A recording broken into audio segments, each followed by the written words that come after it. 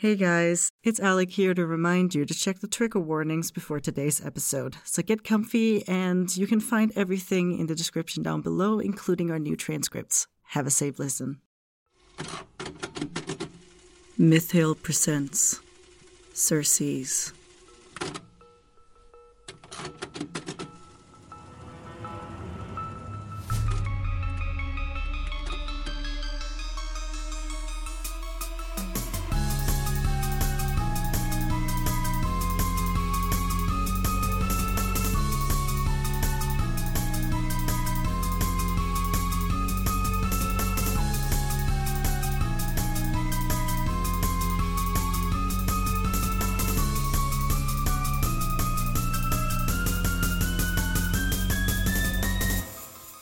Episode 13, The Other Side.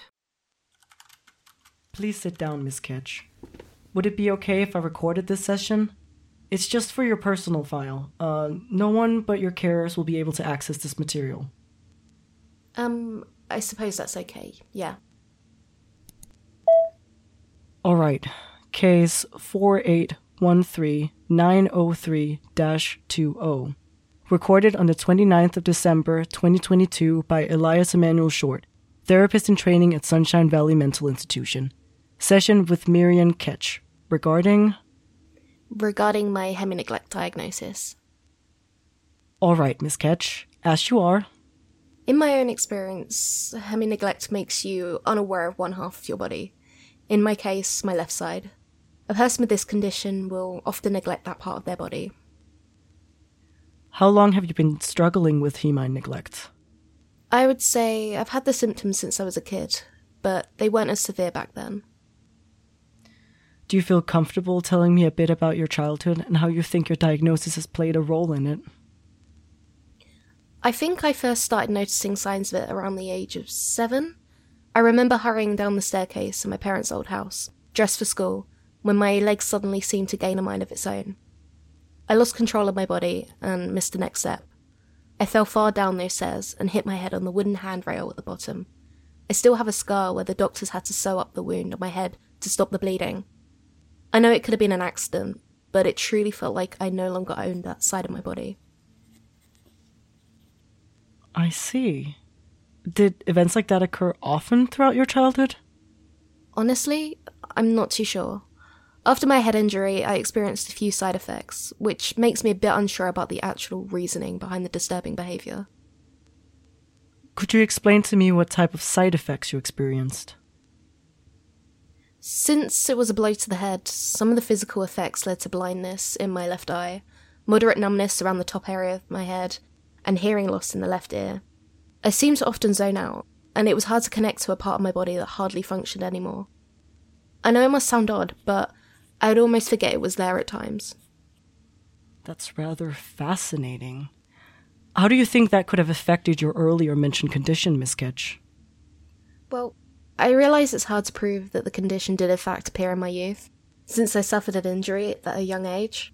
Trust me, many doctors still don't believe I truly suffer from hemi-neglect, since common side effects from severe head trauma match some of the things I've been experiencing in my later life, and of course, in my youth. I can see why that would be, but you did reach out to me because of a recent event. Is that correct? Oh yeah, I almost forgot about that. Does this recent event have anything to do with the bruise around your neck, Miss Ketch? It does shine a light on where it came from. Very well. You can just start whenever you feel ready. Well, it's all a little complicated, so I apologise if it comes off a little messy. No worries, Miss Ketch. Unfortunately, I cannot give you proper time frame, since there have been small episodes like this one multiple times throughout my life. The first one being the odd behaviour on my leg on the morning I sustained my head injury. The episodes weren't plentiful in my pre-teen years. It was only on a few odd days that the left side of my body would seem to suddenly have a mind of its own. It had led to many injuries in my teen years. Has it been a bigger influence in your adult life than in your teen years? I believe the mental strain it has had upon me has worsened slightly since my teen years. I'm 31 now, and I had hoped that by the time I was in my 30s, I would have shed the feeling of being an imposter in my own body. What do you mean by imposter in your own body? Could you explain that to me? It's like having an off day, no matter how hard you try to concentrate on whatever it is in front of you. It just never seems to come into focus. It's like you have been granted the uncomfortable right to see the world through the foggy eyes of someone else. You feel captured within a body that you could have sworn belonged to you. The skin in your hands might feel the touch of different materials pressing against it, yet something about it comes off as wrong. How do you explain a feeling you are yet to rationalise to your own brain? When I feel like an imposter within my body, it's as if someone pulled me back inside my meagre skull, sewing my soul to the very back of it, so no matter how hard I squint, the eyes never truly align with mine. My arms feel like oversized weighted blankets that get heavier and heavier the more I try to move them, as my chest heaves with the impossible weight of keeping alive a body that, at that moment, doesn't belong to me. Very interesting. I know you're wondering about the bruises. I can see it in the way you look at me. Well, you have a handprint across your neck. It does pique my curiosity as to why you would strangle yourself in such a manner. It wouldn't exactly be the most efficient way to go. I know. It wouldn't even be possible. At some point, my body would have given in to the lack of oxygen, and my hand would have naturally loosened as I passed out. Exactly my thought process. Want to explain to me why you did it? I want you to keep an open mind as I tell you this. I would love for you not just to stamp psychopath on my forehead the second I start telling you what happened. I assure you, I'll keep an open mind. A few days ago, I started getting a bit of that imposter feeling again. It hadn't been there for a little while, so, of course, I decided to reach out and request a talk with one of the staff members, or a therapist. I got to sit down with Cairo during his break. I spilled my guts to him about my childhood, and the fear that was rising in me whenever this imposter feeling appeared again. He assured me he would keep staff close by my room at night, to assure I had no way of hurting myself. It gave me a small sense of security to see him take my worries to heart, yet I knew my disorder didn't always play by the rules people tried to set around me. A few days before the event, the left side of my body started to slip my mind more and more, until I couldn't even properly make it out in the mirror anymore. In front of me was only one eye, the other one appearing as a blurry mess beside it. My left arm would move slightly without my knowledge. It was only when I threw a cup of milk at Destiny in the cafeteria that I realised how much of a mess my left side had caused me within the privacy of my own room. Destiny still doesn't forgive me, of course. She believes I did it out of anger. Naturally, I've been assigned to eat within my own living quarters for now, just until my body is back under control. I would spend hours in the bathroom, trying to focus my eyes on my left hand, drawing an image within my brain of what it must look like before it became a blurry mess I saw before me.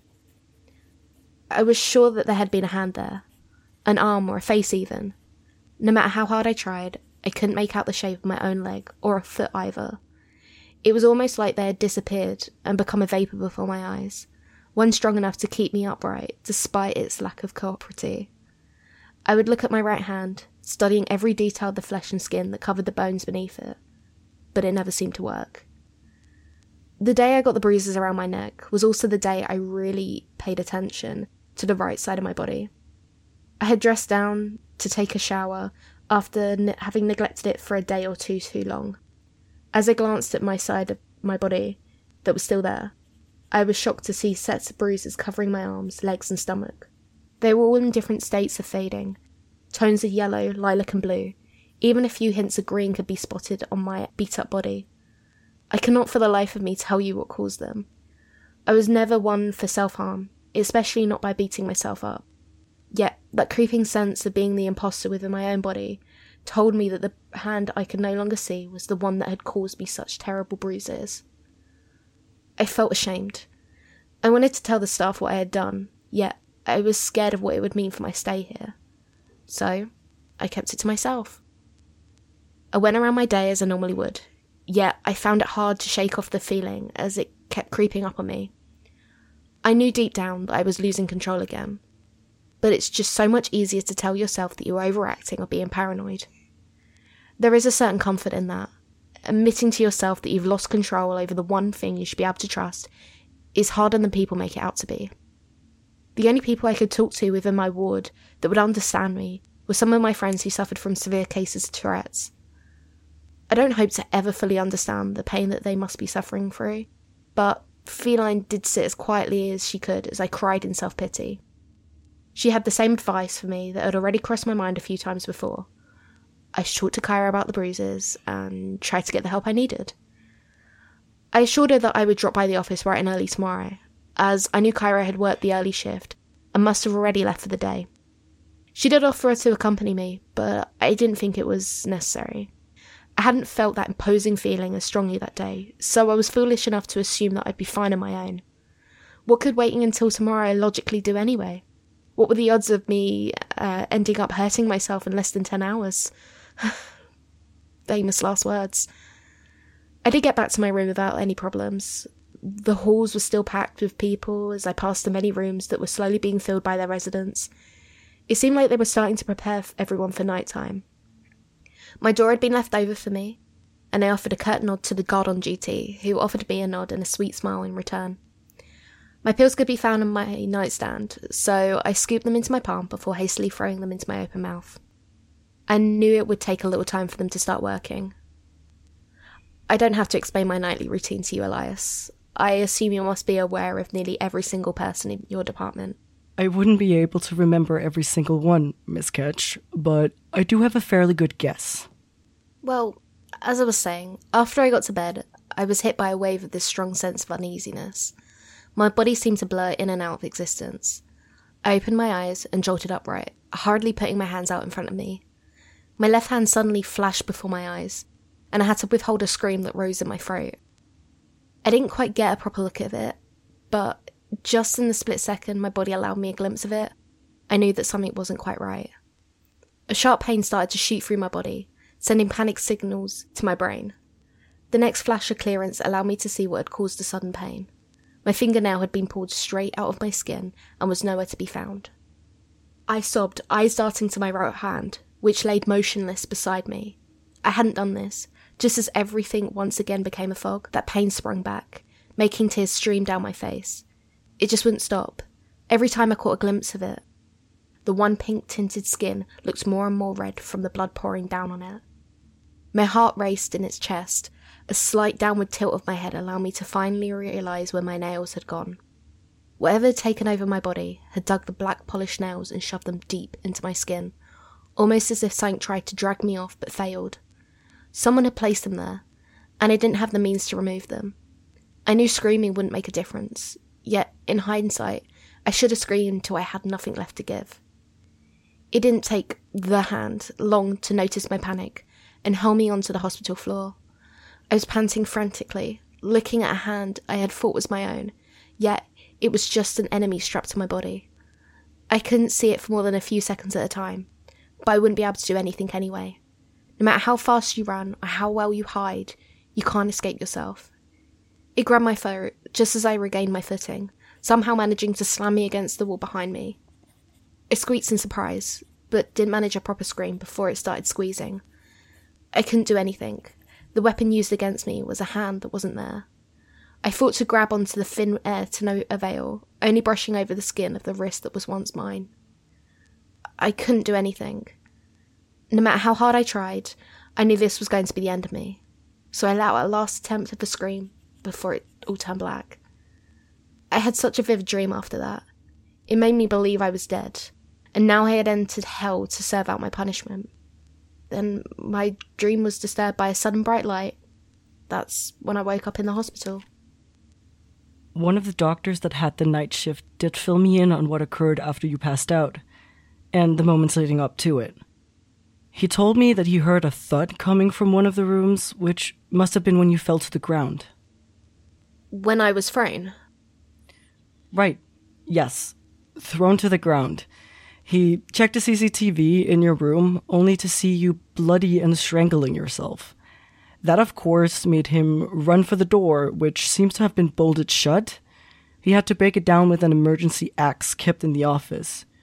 You were found barely breathing. They rushed you to intensive care, and here we are now. That sounds about right. Thank you for talking to me, Miss Ketch. I think I'll leave you for now so you can get some much-needed rest. Kyra will stop by later to have a little chat with you. Please do try to take care of yourself. I will do my best, Elias. Very well. I'm not sure what to make of Miss Ketch's story. I watched the CCTV back and forth, trying to make sense of it. It shouldn't be humanly possible for her to be thrown out of bed all by herself like that, no matter how strong she is. There must be a logical explanation. I will try to get to the bottom of this one.